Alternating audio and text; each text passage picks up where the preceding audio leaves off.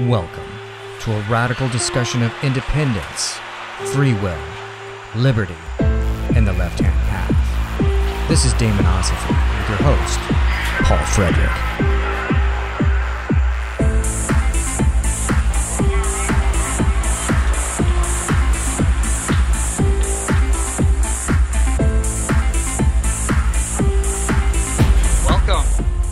Friends and fellow Damons to Damon Ossifer. Today, returning to the show is our friend Henry Panic, who has made some changes with his great book, With Lucifer on My Side, which we talked about last year when he was on the show. So, Henry, welcome back. Thank you. Thank you for having me, man. I appreciate it. You bet. So what have you been up to? What are the well, first, you know what? I want to walk back and talk about the last time that we talked, which was about a year ago, right about a year ago. Right. And I remember it was like slightly before all of the pandemic stuff happened. And after we'd done the show, I had a business engagement coming up in your neighborhood down in Tampa, and I was going to come down and we were going to have coffee and talk. And then the week before that happened is when all of the COVID stuff started to hit the media and things like that, and there was the possibility of travel bans were coming up, and I was starting to feel a little bit scratchy and a little bit lightheaded. So I decided to cancel out on it. And it turned out later that really I forgot that I just had allergies, but I just kind of caught it real seriously. And I just kind of caught some of the hype, like before the hype like got into full force. And as a result of that, we didn't get to meet face to face. So I wanted to apologize for that right here on the air, because in retrospect, I should have gone. I should have just powered through and come on down, because it was in actuality my last chance to travel for the next year, the way things went. But no, you're good. I forgave you, man. It's all good. I appreciate it. Yeah. So tell us about With Lucifer on My Side and how it has remanifested, so to speak. So not really any other way to say it, man. When I put the book out, I just wasn't in the right mental state, and I had convinced myself at the time that I was, and then I realized I wasn't. The biggest thing that made me realize it was I stopped reading the book and I stopped editing it and going back and doing all that because it had come out. And so about a month later, I went back through and I looked at it. And you being an author, I'm sure you can understand this. If you never look away from your project, you're kind of fucking yourself. So seeing as I had never done that and I had never taken a step back from it, I hadn't really seen the direction that it was going into. So part of it was, I'll just chalk that up as a first time writer mistake. Part of it was that. The other part of it was there was, I came to find out through continuing research and, the things that I'm learning, that I was downright wrong about some of the stuff I'd said about philosophy. And even on top of that, again, going back to the state of mind I was in at the time, for a book that was about philosophy, there really wasn't that much philosophy in the original. It was mentioned and it was discussed and the points were there, but it wasn't really in it a whole lot. So with this one, it was when I decided, I was like, all right, well, I'm going to go back and I'm going to edit it. It came down to a thing of how much do I want to change? What needs to be changed? Is this something where, is it better just to take it off the market and all that? So I went through all of it, read through it, did a lot more editing, a little bit more research, and came up with the final product. Yeah. So what, give me some examples. What are some of the things that you changed in it? Well, here, I got my copy of it right here, so I can follow along with you. For one, there's some chapter changes. So the last chapter, which it's pretty cringy for me to think about now, but the original last chapter, that's been gone. That got kicked. I kind of break down in the original. I had a chapter called Foundation where I discuss the various philosophies that are discussed throughout the book. That's now become this first chapter, and it's a lot more expanded on. So I have about close to 10,000 words on various philosophies that I'm just breaking down. Not my experience with them, not like anecdote, just the principle. This is what it is. This is an example of it that I'm explaining to you. So you get that all in the first chapter, Foundation, as well as in two redactions, I go through some of the mistakes that I had made, including blending paganism and Abrahamic religions, which blending them makes sense historically, but in a matter of ideology, obviously you're going to see some of the same principles, but it's really not taken from, like, paganism wasn't taken from Christianity, and so on, to the point where paganism wasn't taken from Christianity. They were taken from polytheism and from Sumerians and Babylonians. So I go through all of that in my book, and just kind of clear it up where I got it wrong. I go through a lot more Blavatsky, quite a few more concepts of hers. In the original and in the restructure, I have a chapter called Drugs. The entire point of the chapter Drugs was based off of a Blavatsky concept. But if you read Drugs in the original, unless you knew of the concept, you probably weren't going to put the two together. So now I just draw that direct line between them. And I do that throughout this entire book.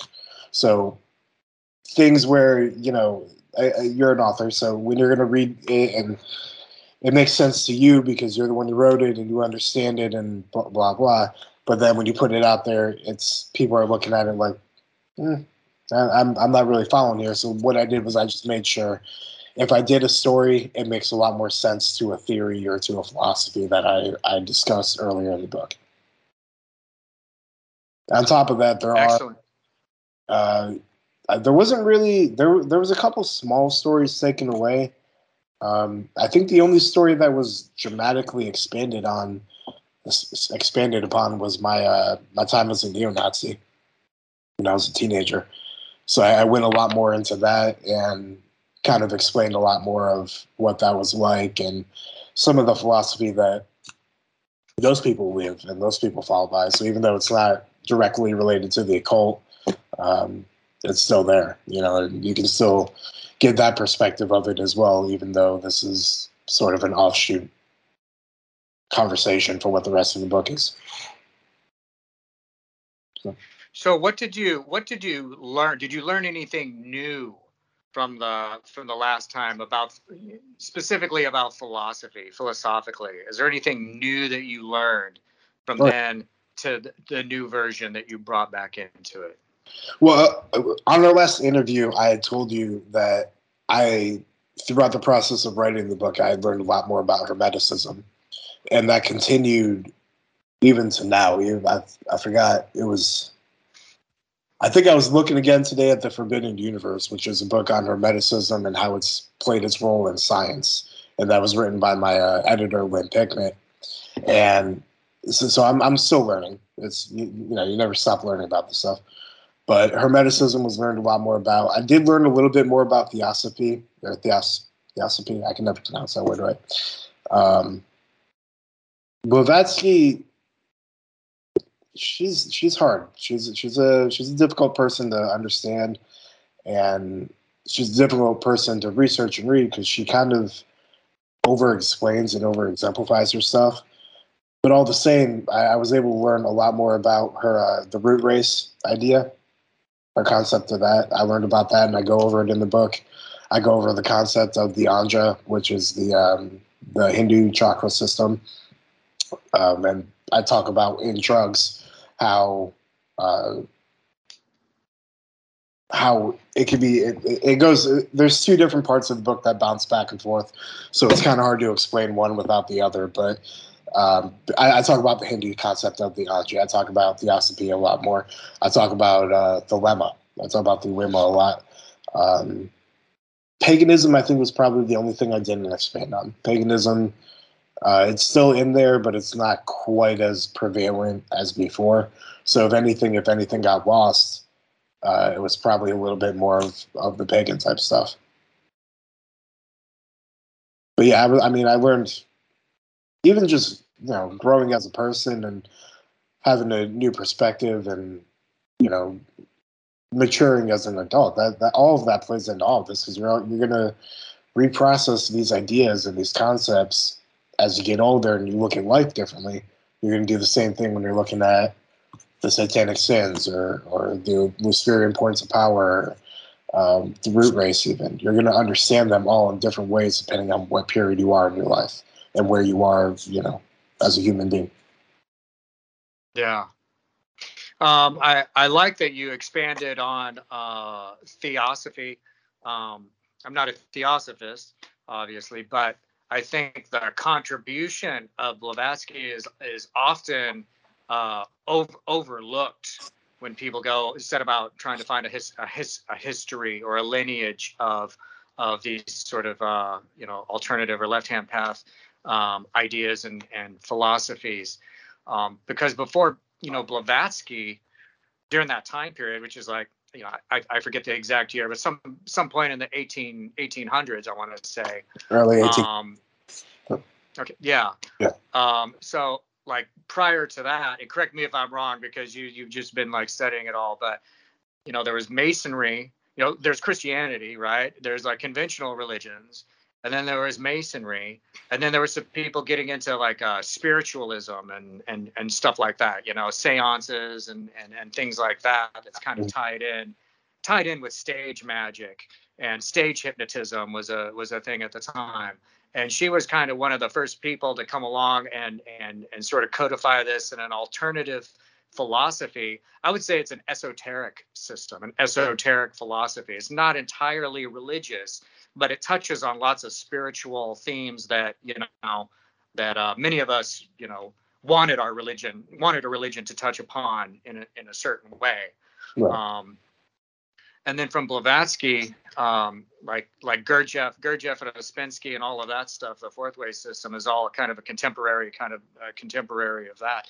But I think one of the things that theosophy, and you can stop me and if you don't agree with this, one of the things that I think that she kind of like brought into it was the idea of secret masters, right? She claimed that she was getting ideas from secret masters and used that as her point of, why, when you're preaching your gospel, so to speak, people will ask, well, why should we believe you? Why is it authentic? And so her authenticity was based upon, well, there's like secret masters over there.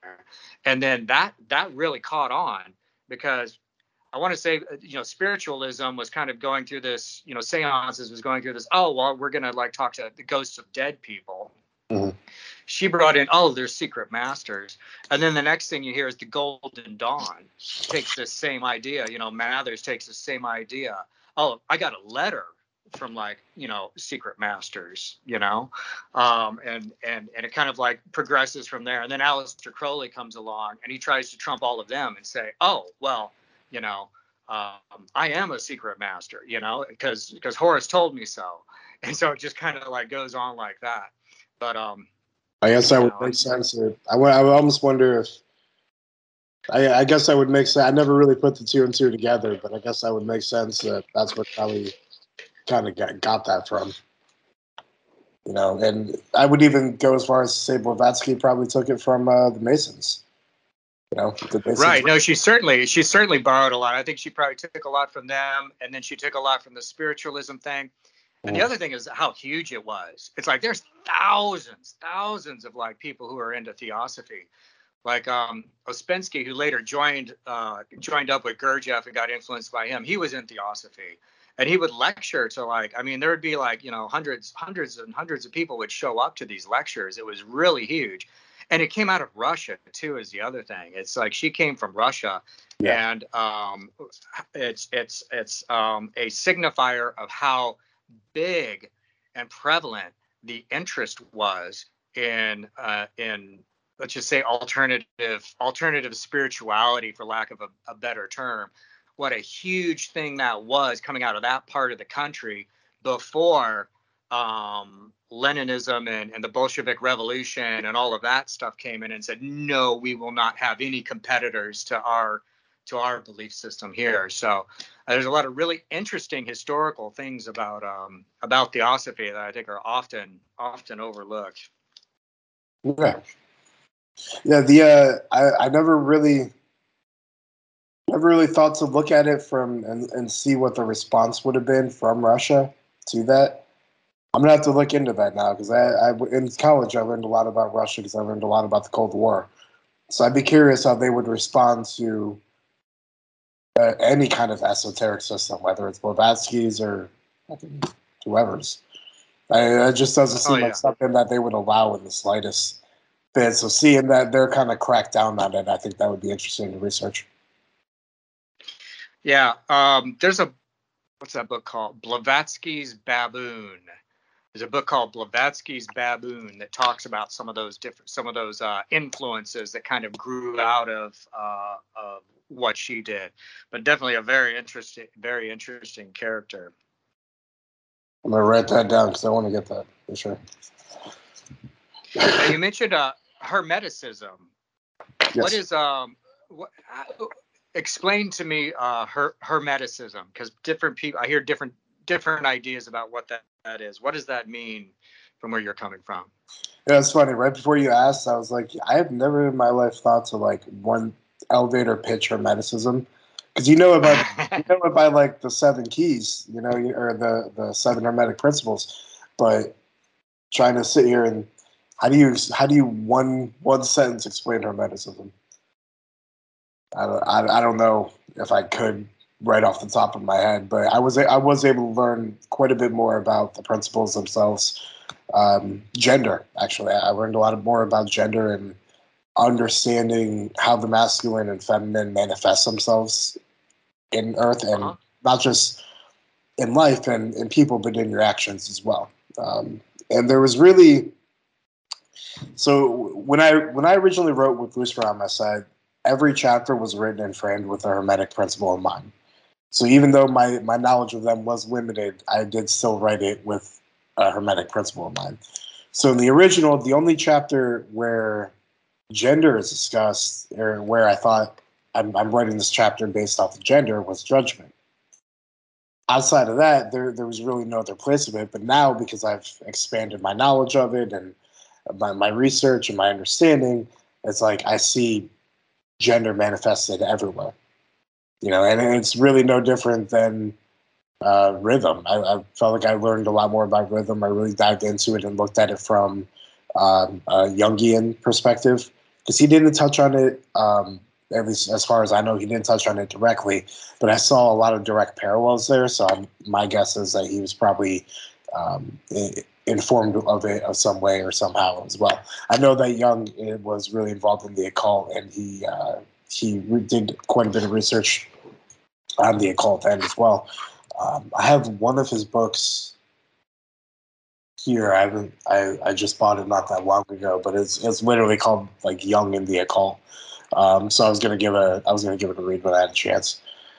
But yeah, I forgot where I was going with all that. But yeah, the Hermetic principles I was really able to just learn more about, honestly, more than I already had, to a point where I can understand how they. The way I look at them now is, and I apologize to the viewers who might not understand what they are, but if we were to go into every principle and break it down, we'd be here for a while. Basically, you got mentalism, so the all is mind. I'm trying to remember these off the top of my head. You got vibration, everything moves, nothing is at rest. Correspondence is as below, or as above, so below. Gender, that's masculine and feminine, manifests in all things and all things. Rhythm, there's a rhythm to all things in life and on all planes of existence. I know I'm forgetting too, but yeah, I really felt like learning more throughout the process, and over the past 5 years of writing the book and then rewriting parts of it anyway. I really felt like I was able to see a lot more of how they all kind of intertwine with each other and how all of them work with one. So it's no I almost used to look at it as trying to look at the principles independently. Now I don't think it's possible for you to see them independently. I don't see how you could look at any Hermetic principle and not see at least 3 or 4 at a time. So that was something that with Hermeticism, I was with my further studying that I was able to, I guess, put together a lot more now. I'm able to see how it all plays together as opposed to the individual of each. And even then, Yeah. You never master those. You're never going to fully understand those principles. It's maybe in death you'll understand, maybe. Sure. And yeah, I mean, you touched on a couple of things that I think are universal, and Hermeticism. I mean, to me, Hermeticism, it just represents like a Greek, ancient Greek magical collection of esoteric ideas that are universal in many ways. And you see, so like you mentioned, like the masculine feminine thing, and this is like one of the most immediate examples we have of like a duality in the universe, right? The duality exists as a thing in nature, and then the next step is you realize, well, really it's like 3, right? There's like a positive and negative, and then there's a neutralizing force. It's like right. And you get old school, say man, woman, and then a child, or other ways in which like male and female are reconciled with each other, or brought together by a third force. So that gets you into a law of 3s. And then the other thing is the law of 7s, right? Which you mentioned, that Hermetic, 7 things in Hermeticism, which has to do with the idea of a process, right? A scale, like a scale goes up an octave, and each tone on the scale has a different frequency and a different sort of meaning to it, or a different significance to it. Yeah. But one of the things I wanted to mention is that the fact that you came back and wrote this book, added things to this book, is one of my experience of writing things and putting things out there is the minute you put something out there, you almost immediately start seeing it from a different perspective. Just that act of it, it's like I could write a book, and then I'll just sit on it for I've sat on a book for like a year before, just making tweaks on it and stuff, because I couldn't think. I feel like I need to do something else. And finally I put it out, and it's like just immediately I start thinking of, oh, why didn't I talk about it? Why didn't I do this? And there's something about, I think, your learning process, how you grow and evolve as a individual, or as a magician. You can make the case you grow because when you put something out there, that's part of it. That's part of the learning process. Like actually articulating and trying to teach something to someone else, you learn a lot more. You learn a lot more from it. And so you learn, well, there's no way I can just write one book. I'm gonna have to write a bunch, or I can't just do one song or put out one album. That's it. I'm gonna have to do a few of these, Mm-hmm. Yeah, there's a lot of things in the original that I don't care what anyone says. I'm just gonna kind of chop up as first time writing mistakes. It was just one of the things with it was there was only I think 3 or 4 people who saw my book before I released it. And one of the little tips that you get online is have people kind of proofread your stuff and have them give you back realistic advice on it. And looking back, my editor, Lynn Picknett, she did quite a bit. I just wasn't listening. But it's one of those things where you really think it sounds one way, and you've read it 100,000 times, and to you, everyone's going to see it the way you do, and then you put it out there, and no one does, and you can immediately see why, and you feel like an idiot. But yeah, like you said, that's just growing as a person. That's part of the journey. The cool thing about self-publishing is I can do that. I can go back if I fucked up, and I can be like, hey, oops, and put something, more cohesive, and that makes way more sense out. That's exactly. Yeah, I had one publishing deal a third party publishing company, and I was hesitant going into it, and I regretted it afterwards. And I said, I'm never doing that again. And that was for the book Daemonosophy, which is not. It's like I got it away from this publisher, and I'm gonna re-release it at some point. But after that, I decided I'm just only doing like self-publishing. Like unless Simon and Schuster gets a hold of me and says, "Hey, we'll pay you, $50,000 for a book," but I don't think that that's going to happen anytime soon. So I prefer, like you said, I prefer the autonomy of just self-publishing. And why not? That's the age that we live in, where it's so available.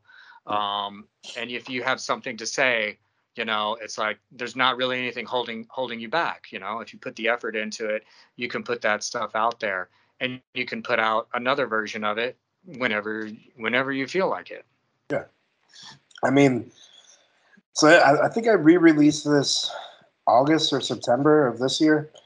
Honestly, I could go back today and redo it, and I could re-edit more things, and I can, okay, I didn't talk at all about the Egyptian mythology and how that's important here. So, all right, maybe I can just put like 3 paragraphs on that, and this part of the story is fucking stupid, and this comedy, I'm never going to be able to not go back and find something with it that I can find a way to make it better. But I just, at this point, it was, you know what? I started writing the book when I was 25. I'm 30 now. You are a very different person at 25 to 30. I think I was trying to think of who this was the other day. I want to say it was Socrates or Aristotle. It was like one of the Hellenistic guys who said that he said something basically along the lines of, if you're not disgusted by the version of yourself that you were 5 years ago, you're not evolving properly.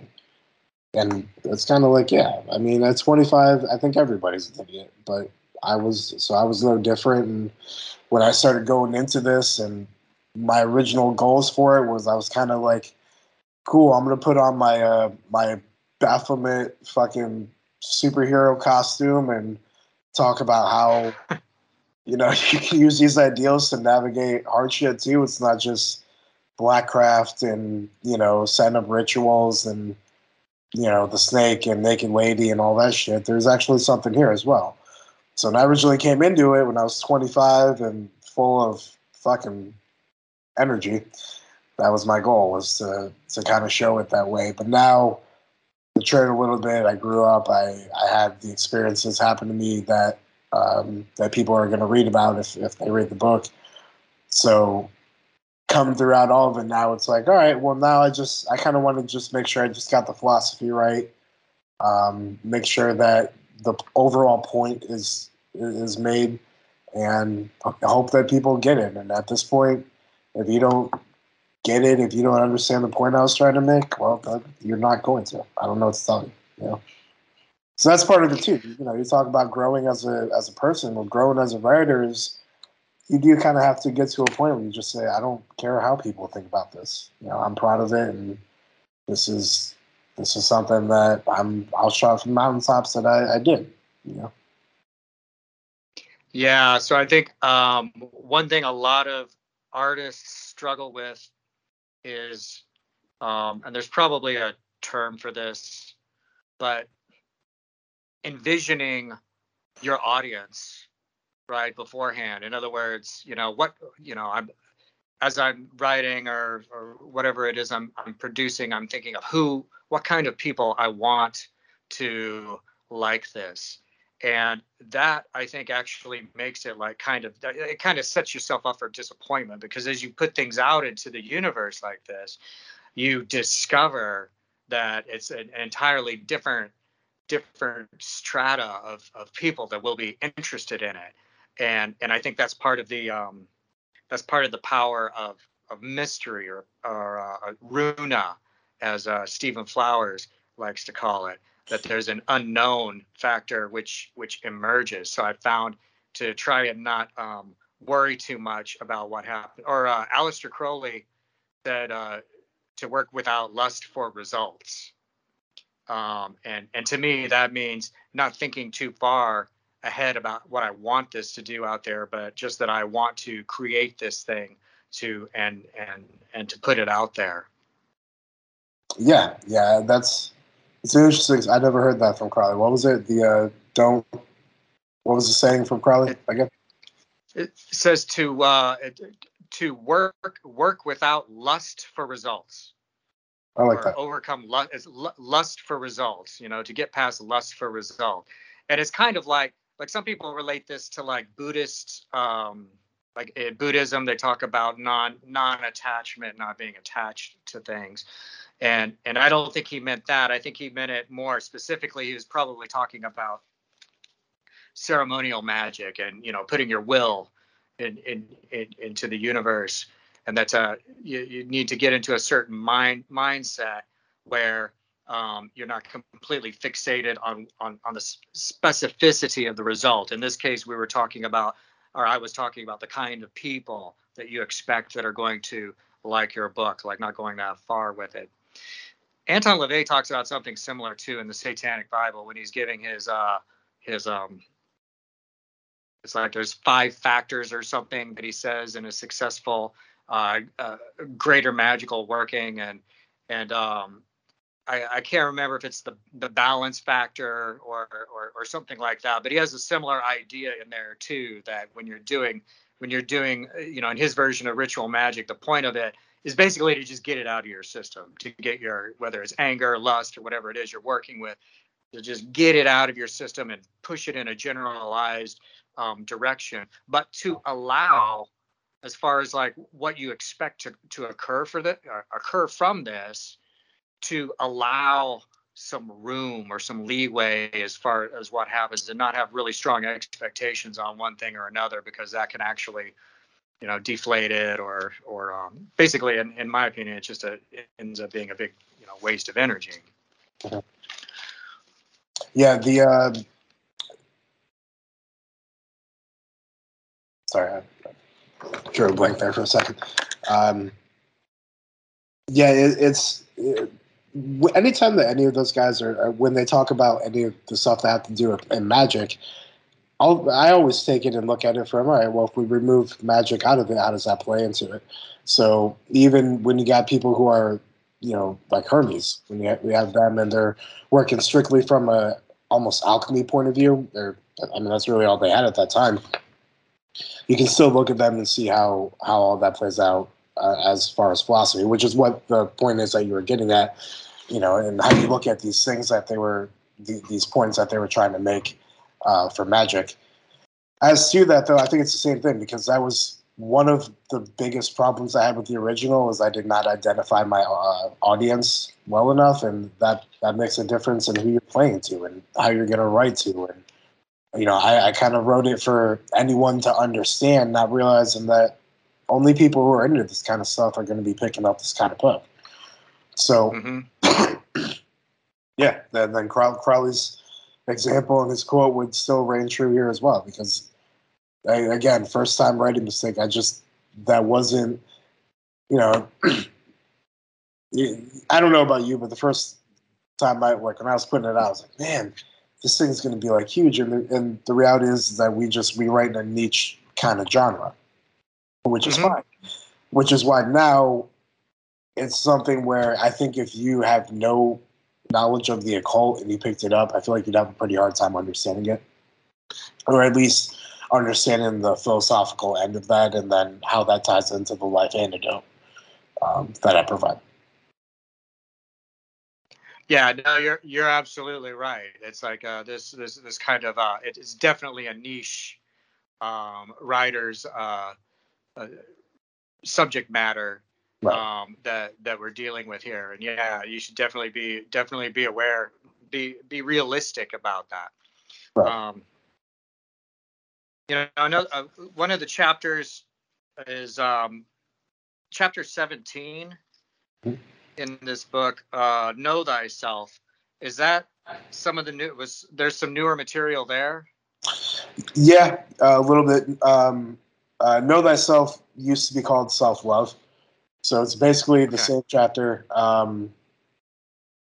It's a little bit, I kind of expand more on the idea of know thyself in the start of it from a Socrates point of view. Because or at least I talk on it from the Hellenistic point of view, not specifically Socrates. I do mention him, but I do talk about it from a Hellenistic point of view. But yeah, basically, that was just a rewrite of self-love was a chapter I felt like I had to write. Whereas know thyself, again, like we were just talking about, knowing your audience and making sure that you're targeting them, know thyself made a lot more sense. So that got put in there.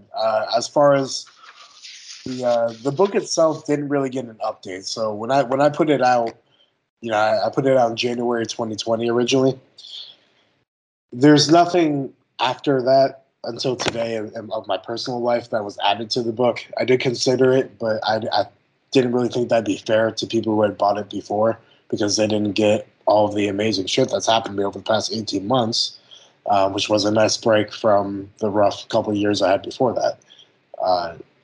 And I think a lot of that played into why I felt the need to go back and kind of retouch it and re-hit on my story because I'm much happier now as a person and where I'm at. And it was like trying to, and I explained this in my chapter now called Two Redactions. It was like trying to write a book about your life during the two worst years of your life. So when you just have a dark world view, that's how it came out. And there's parts of it that just came out not the way I wanted it to, so I decided to get it back. That I can totally see that because this is one with the new version. That's one of the chapters that I spent more time drilling into on it, and that's entirely the impression I got, that there's like a more and I like the autobiographical nature of it. And I think you said earlier it's not an autobiography, right? Well, so when I originally went into this, with kind of an idea of like how LaVey wrote a lot of his stuff, where he almost was writing essays and then compiling them into a book. He did that with Satan Speaks, Satanic Bibles, like that to an extent. I never read all of the Satanic Witch, but from what I do remember, that was basically the same idea as well. So that was what I wanted to get at with this book, which is why it's not in chronological order. So I have a chapter called Determination. I talk about, times in my life where I felt determined and how that led to something good and something shitty. And I do that with pretty much every chapter.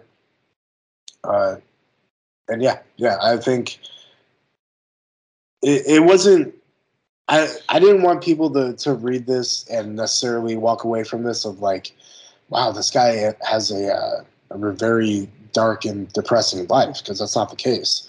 There was a lot of stuff that had happened to me throughout my life that philosophy was there. It was a part of me. It was something I was interested in at the time, but it didn't have any basis in what was happening.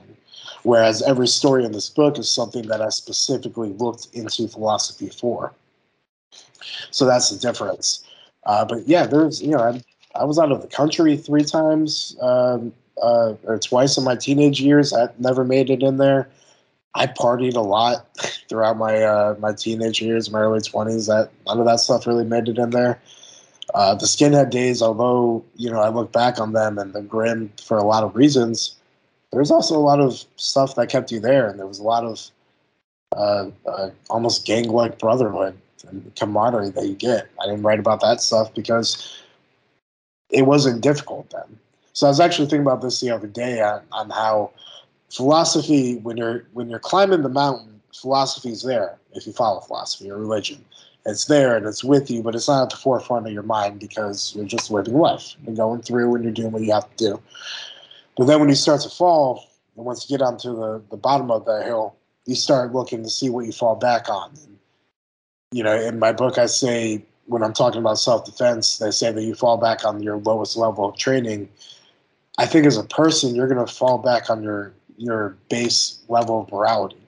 So that's why when I was writing about the stuff that was hard and the stuff that was difficult for me, because that's when the philosophy mattered.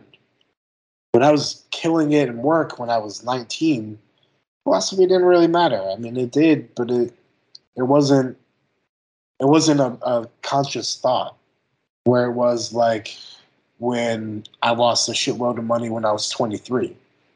You know, when I lost a lot of money when I was 23, and you get to a point where you start questioning your worth, you know, and the type of person you are, and your own ambition and your ego, then that's when you start using philosophy. You're not using philosophy when, and I say this in two redactions, you know, I don't care about your philosophy or religion when you got a baby on the way and you're getting married and you got a new promotion because it's easy. I want to hear about when it was hard. I want to know how did even if you're a Christian, a Jew, a Muslim, whatever, I don't care.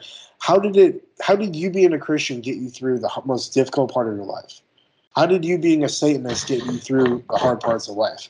How did actually going through and living by and adopting Crowley's principles actually help you get through something? And not in a way where we're talking about rituals, and not in a way we're talking about setting up an altar or doing any of that stuff, because I don't do that stuff. I don't knock people who do, but in my personal opinion, for me, I think it's a waste of my time.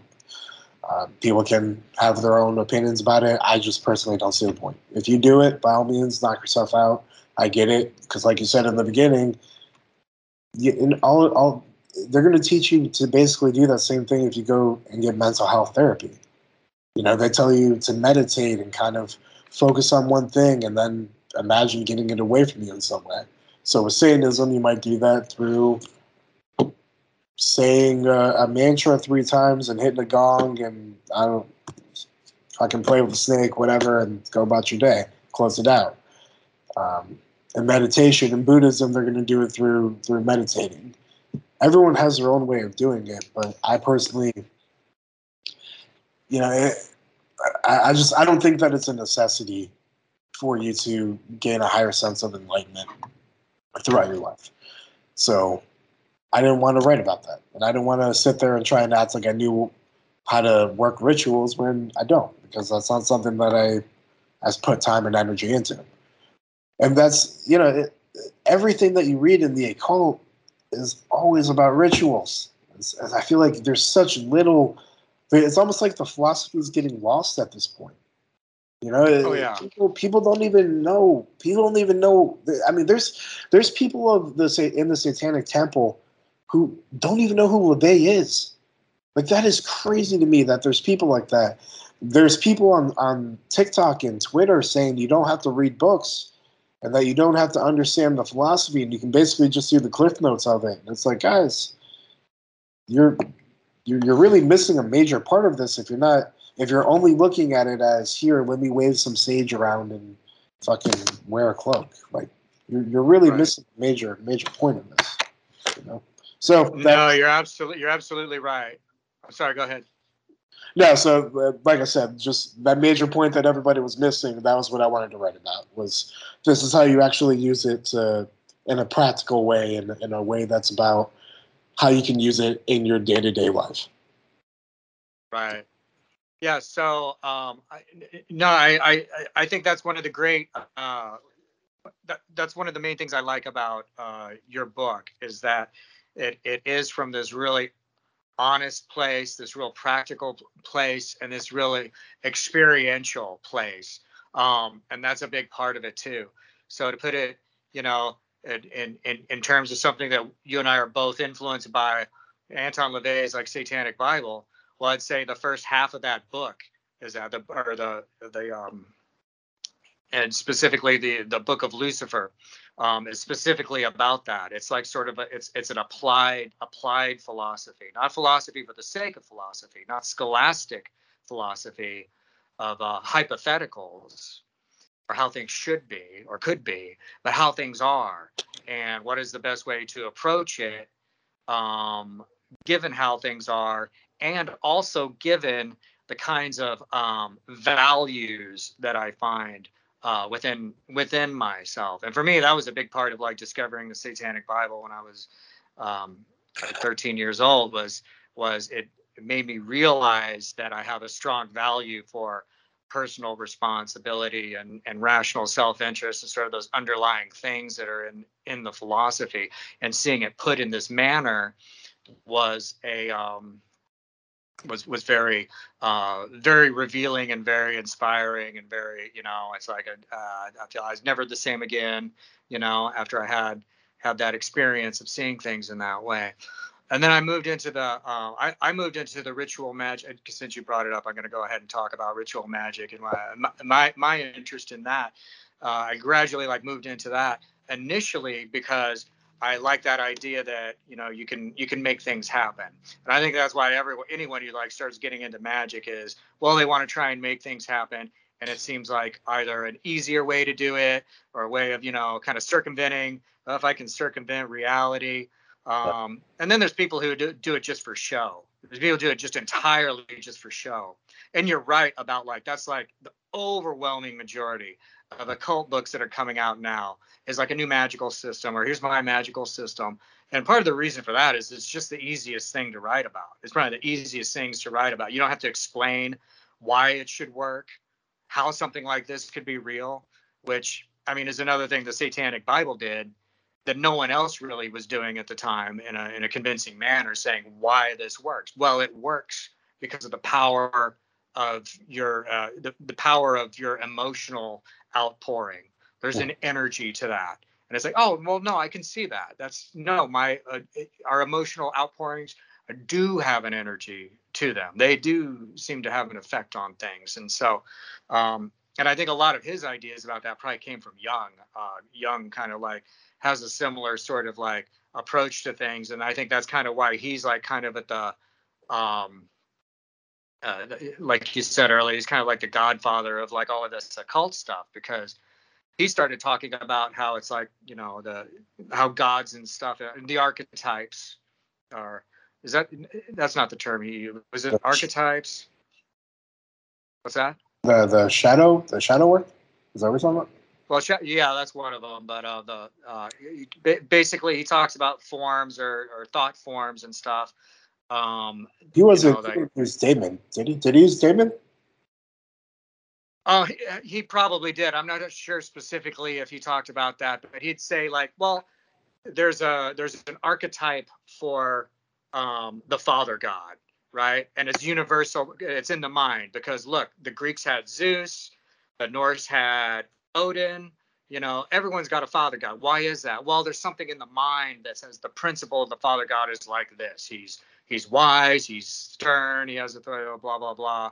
And then there's a warrior god. And you got Mars, or you got Hermes, or you got Horus. You have different myth cycles that have this same principle on it. So Jung started saying, well, these are archetypes in the psyche of the mind. Mm-hmm. And then he talks about there's a man, this is really bad. I don't know. We're getting off into Jung, and I can't remember a lot.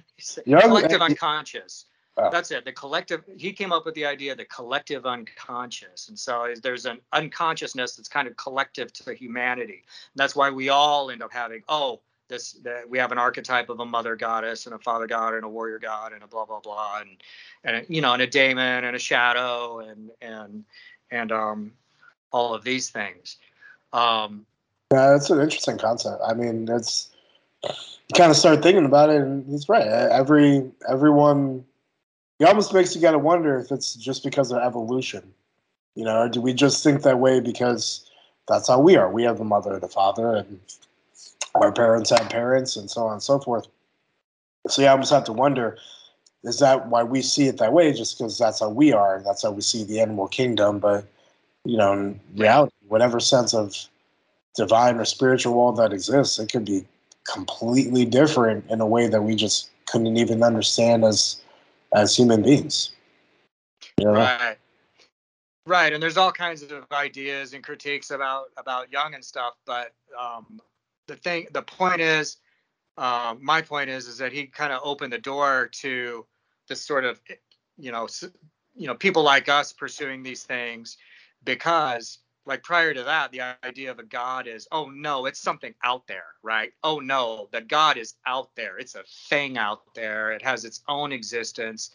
That's the pagans looked at, they believe there's a father God and a mother, they believe that Odin and these guys are out there.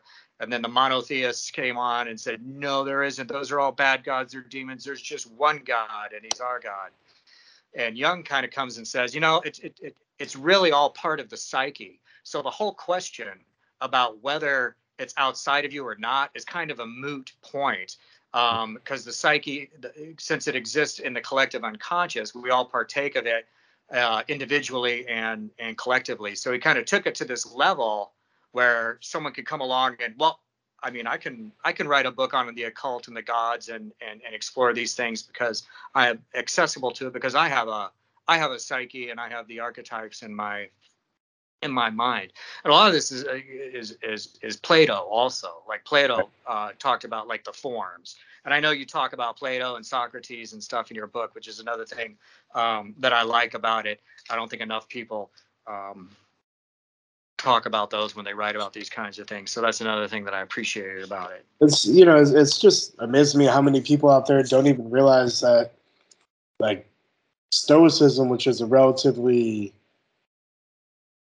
commonly known or widely followed philosophy, that plays a role in this as well. And that falls into all of the Hellenistic philosophers. So everyone from Socrates to Plato, Aristotle, all of them are still involved and important in esoteric and occult philosophy. As far as I haven't seen any of them. I haven't seen any occult philosophy that doesn't have any reference to the Hellenistic period. Not that I can think of anyway. I mean, maybe I can't really, I guess, find a direct correlation with LaVey, but at least nothing's coming to mind off top. Well, you know what I would say with LaVey? No, I think there is, because he brought in doesn't like the four elements. Isn't that come out of Hermeticism too? Like earth, air, water, fire. Yeah. Well, and the spirit, but yeah. Yeah. So I mean, he brought that in with earth, air, water, fire. It's like the four books in the SV are Satan fire, Lucifer air, Belial earth, and Leviathan water. Mm-hmm. So he brought in those things. He brought in those things also. And you're right. It's like Hermeticism. I mean, it's just such a. This is why I asked the question earlier. It's like, how would you define it? Because it's such a broad thing. I think the only thing I can pin down on it is it goes back to Greek, but it's also the Greeks. It's the Greeks also incorporating in the Egyptian influences that they knew. So it's this big like kit bag of occultism that is just like become very, very, very prevalent. Yeah, that's. Yeah, and one of the points I made in the original, I don't think it made it to the restructure, was, there's so many elements of all of these beliefs within each other, and then, it's unfortunate you got so many people nowadays who are trying to like rip it apart from everyone to have their own separate thing, and it's like, I'm. A perfect example, like I was saying earlier, you have people in the Satanic Temple who don't know who LaVey is. It's like, guys, you should at least understand that there's branches here of the philosophy, and you should at least know some kind of lineage of where your stuff comes from. If you're in any way involved in all this, but you've never looked in any way into Blavatsky or Theosophy, you need to go back to the drawing board. And a lot of people don't even have an idea, and I'm no different. When I wrote the original, I knew who Blavatsky was, and I knew a little bit about her, but I knew so little in comparison to what I know now. And I feel like a lot of other people are kind of caught up in that as well, where they're not aware of like the original place where these ideas and these ideals come from. And by that, they're missing out on quite a bit of it. Yeah. And the problem is you can't convince someone that they need to like someone either like is driven to know those things, or else they're not. Yeah. And maybe they'll change sometime, but if someone's not into it, then they're just and it doesn't matter whether we're talking about the TST or occultism or all other walks, any other religious system, you find this. I mean, really, I mean, if you look at like, how, Christianity has become structured, or so if you just take Catholicism, you have the idea of there's like, a priesthood, and those are the people that are really into it. And everyone else, all the millions and billions of other people who are into it are just kind of on the surface and not really going to go that deep into it. So, yeah. I mean, but even then, I mean, I can at least, and one of the things that when I was writing the restructure, because I used Lynn again as my editor, and she's like, your approach in here that you take to Jesus Christ as a historical figure and as even a mythological being is a little bit softer than most Luciferians take towards him. I'm like, well, yeah, because if you've studied, I don't see how after studying Gnostic scripture or the Gnostic Gospels at all, how you can't have a different and more, I guess, a higher opinion of Jesus Christ as a historic and mythological being. Even though I don't follow Christianity or any form of Abrahamism, I can still appreciate that. And so I put that in there. And a lot of people, they just automatically assume, because Jesus is the figurehead of Christianity, obviously, they're automatically assume, okay, well, the church told me not to do a whole bunch of things that I liked when I was younger, so therefore Jesus must also not like me because I like those things, so therefore fuck him, Right. And that's a lot of people's mentality towards it, which I understand because I was a teenager once and childish as well. But then once you kind of grow up and you start looking at it, you really don't have the same kind of vitriol, like angst towards anything that says treat people well. So once I started looking at, the restructuring, the things that I was putting in there, and I was like, you know what? I don't have this huge negative opinion of someone say like Jesus, and they even write there positively about Moses as well. I was like, so I don't feel like I should have to write about it, And a lot of people just automatically make the assumption out of ignorance, like you're saying, that they're not gonna be okay with it. It's just stupid to me. It's childish. Yeah. No, I agree with you 100% on all that. That's another thing I like about your writing in this is that you refer to Jesus, because the way I see it is that, well, Jesus, I mean, and like yourself, I used to be a young Satanist and used to be, upside down crosses and fuck Jesus, and all of that shit. But you got to remember that, like, Jesus didn't, the church is something that came after him, right? And he didn't, like, I mean, if you just go and try and find the Gospels, or you look at the Gnostic, literature and stuff like that, well, there's a lot of really interesting stuff in there, and I think valuable stuff in there that really isn't the same sort of rhetoric that comes from the church, or comes from, a lot of that I think comes from Paul and James, who wrote, the rest of the Bible after Jesus was dead. And what you might have here simply is another case of a teacher starts a system and starts teaching some people, and then that person dies, and once that founder is gone, another person comes in and starts putting their stamp on it and reinterpret everything in their way. And what has happened is, like any of these religions, any of these groups, what they do is they bring together a group of people, like under a structure. Now that there's a group of people here under a structure, and someone new comes in who's like on top, well, what are we going to do with all these people we now have control over? And there's a huge moral hazard there, right? Now we can talk about the same moral hazard that you talk about with government, or a million other like different things that happen. It doesn't mean, though, that the original founder didn't have things of value to say that aren't worth us checking. And to me, that's kind of a fundamental idea of the left-hand path that makes it different than the right-hand path, because the way I see it, right-hand path, people are kind of like stuck with whatever that path is, and that's it. And you're not really encouraged to look outside of it very much. Whereas when you're on the left-hand path, you can really look at anything, You know, if you're into ceremonial magic, you know, I mean, I can do whatever I want. I can have like Satan on there, or I could bring in Jesus in there if I want. I can do whatever I want on there because it's my universe that I'm setting up. I mean, you know, the right. Some of the criticism I've gotten from the restructure actually was people saying that they didn't. I forgot who it was. Someone said they didn't agree with my concept of the left-hand path versus the right-hand path. It's like, guys, you don't need to overcomplicate this that much. It's simple. You know, right-hand path, that's your yin, your order, and then your left-hand path is your yang. That's your chaos. That's all it is. And even to say chaos, that doesn't mean that there's no order in it. That just means, like you said, you can go any way you want with it. You can incorporate paganism, and you can align that with Luciferianism, and you can see similarities between the two. Just don't do what I did and then consider, oh yeah, they're the same, because they're not.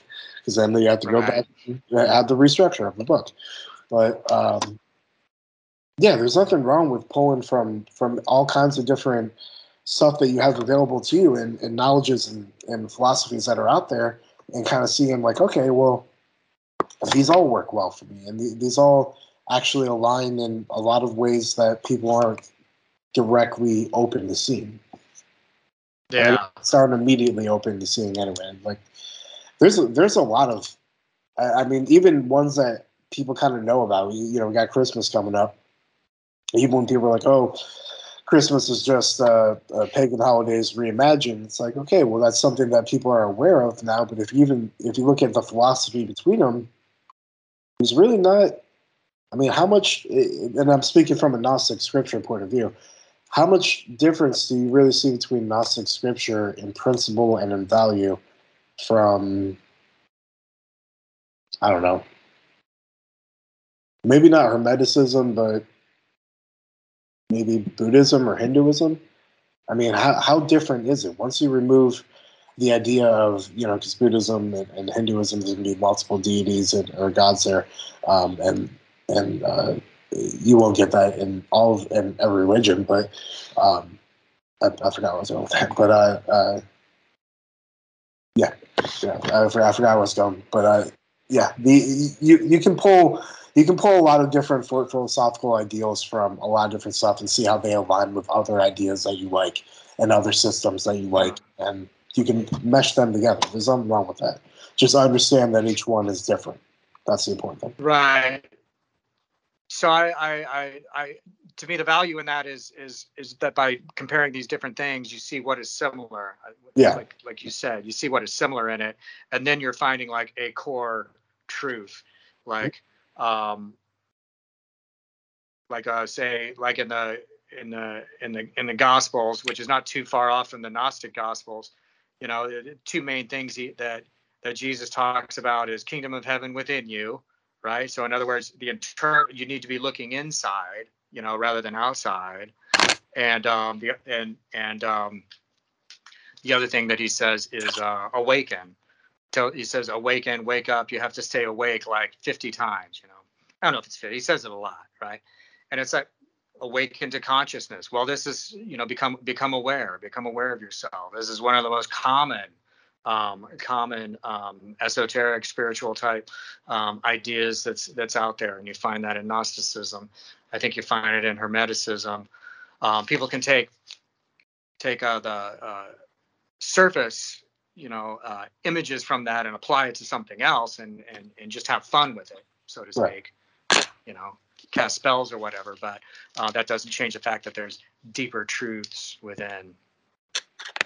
Absolutely. There's, you know, it's kind of like you said originally, there's always going to be essential and core value to them. And when you're looking at them individually, you know, when you're first looking at them, you're looking at them individually, because no one's going to confuse themselves and be like, all right, I'm going to look at 3 different religions at the same time. Like, you don't do that. You look at one at a time, and then, okay, you understand that, and then you move on to your next one. You understand that, and the next one. And eventually, what I came to find was that there was so many of these that just all pointed to exactly the same direction. Even though, you know, one's coming from this direction, one's coming from this direction, they're both pointed to you. You know what I'm saying? So you have to and then you just have to decide for yourself what makes sense here to hold on to and what doesn't. Because honestly, even in the process of writing the original and the restructure, there were some ideas there that I had to challenge, even on perspectives that I had towards the philosophy. I remember specifically, it was the satanic sin of solipsism. Solipsism, yeah.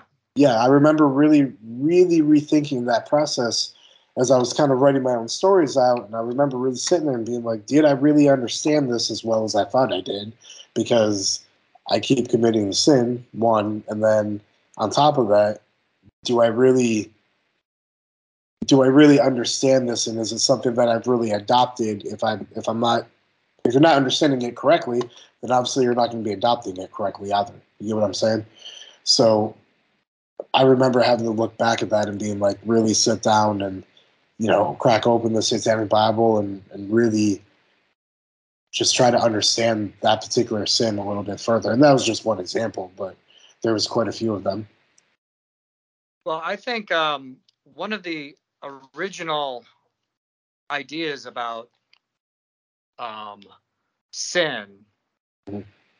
I wrote about this in Demonosophy. One of the original ideas about sins, and I feel this applies equally to like Anton's satanic sins, is they weren't really meant to be a series of commandments. Yeah. Right.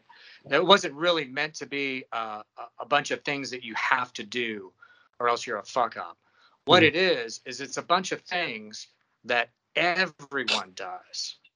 Everyone does these things. You cannot help but to do these things and commit and have them go. And in Christian theology, they get into, well, is adultery of the mind the same as adultery, right? If the thought goes through your mind, is that enough? Well, the thing is like when you notice these things, when you realize them, or like you said, you saw your tendency for solipsism, saying, what that means is that it's an opportunity there for you to stop in that moment. When you realize that, you become a little bit more aware of yourself. It's like a reminder. It's like an alarm clock for like self-consciousness. It's an alarm clock for know thyself, right? Mm-hmm. And Socrates is saying the same thing as, awaken or remember yourself, or however you want to like phrase that. And so that's what these things mean. And people misinterpret it the wrong way. It's like the organization, like I said, an organization comes in and says, okay, well, now what are we going to do? Well, we're going to use these things to penalize people and control them and make them afraid and stuff. But that's not the original purpose. And if one approaches ideas like this voluntarily and willfully, because you ultimately want to know thyself, you want to be a little more aware of yourself, then things like that become a tool that you can use. But it always falls to shit. Whenever people start judging each other over these things, everything just falls to shit right there. I mean, no one can have any kind of esoteric school or spiritual exchange if people are like busy like judging each other over transgressions. Then it just turns into shit. I'm more left-hand path than you are. That's basically where that becomes. It does. Anyway, Right. That's exactly. And it's funny too, because you see that a lot on social media. And I don't know what it is with these young cats, and like the way that they come at it is just like, no, I'm the only one who knows this stuff, and you don't know shit. And it's like, guys, man, you got to turn down the ego. I get it too. When I was young, trust me, I had a huge ego problem. I still do sometimes, but yeah, you got to check that at a certain point. Especially, you can get away with it when you're 18 and 16 and a kid and all that, but when you're 25, then that same attitude doesn't work. It's the unholier than thou attitude. Yeah, exactly. I'm more satanic than you are. Everyone's trying to like outdo each other, and it's just relax. And just abide by the sign. Like you were saying earlier, I always understood that specifically with LeVay or even Ford. Michael Ford, he's got the 11 Luciferian points of power. It's no different than with the 11 satanic rules of the earth or the 9 satanic sins. All of them, they're all just guidelines to look at, and anyone looking at them just see them as a. But I kind of like how you put that off where it is. It's like a moral alarm clock that goes in your head, and like, oh, I forgot about LeVay's sin there, solipsism. I expected this person to treat it the way I would have, and that's why I'm paying for it now. So I like the way you put that.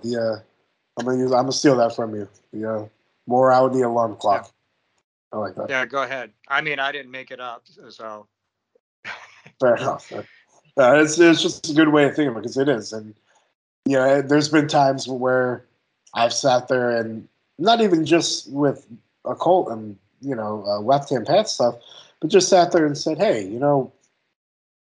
everyone does. We're just sitting there and say, hey, speak up a little bit more, or sit up straight, or enunciate your words. It's just like that, but in the context of of the occult and of the left hand path, to where we're saying that when you make a decision, you now have something to fall back on, which is no different than anyone else and any of the sins that they commit. Christians are looking at murder and stealing the same way that we are, murder and stealing, but it's just something that you have to go and say to yourself, is this a good idea now and then? Once you decide it is or it isn't, you move from there. Well said. Thank you, man. Well said. Well, my friend, I want to congratulate you again on the republication. Thank you. With Lucifer on My Side. Again, it's an excellent. I mean, it's done really well. It's put together really well. Props to your team. You got good people like helping you out with it and everything and putting it all together. So it looks great. I highly recommend it to my listeners out there.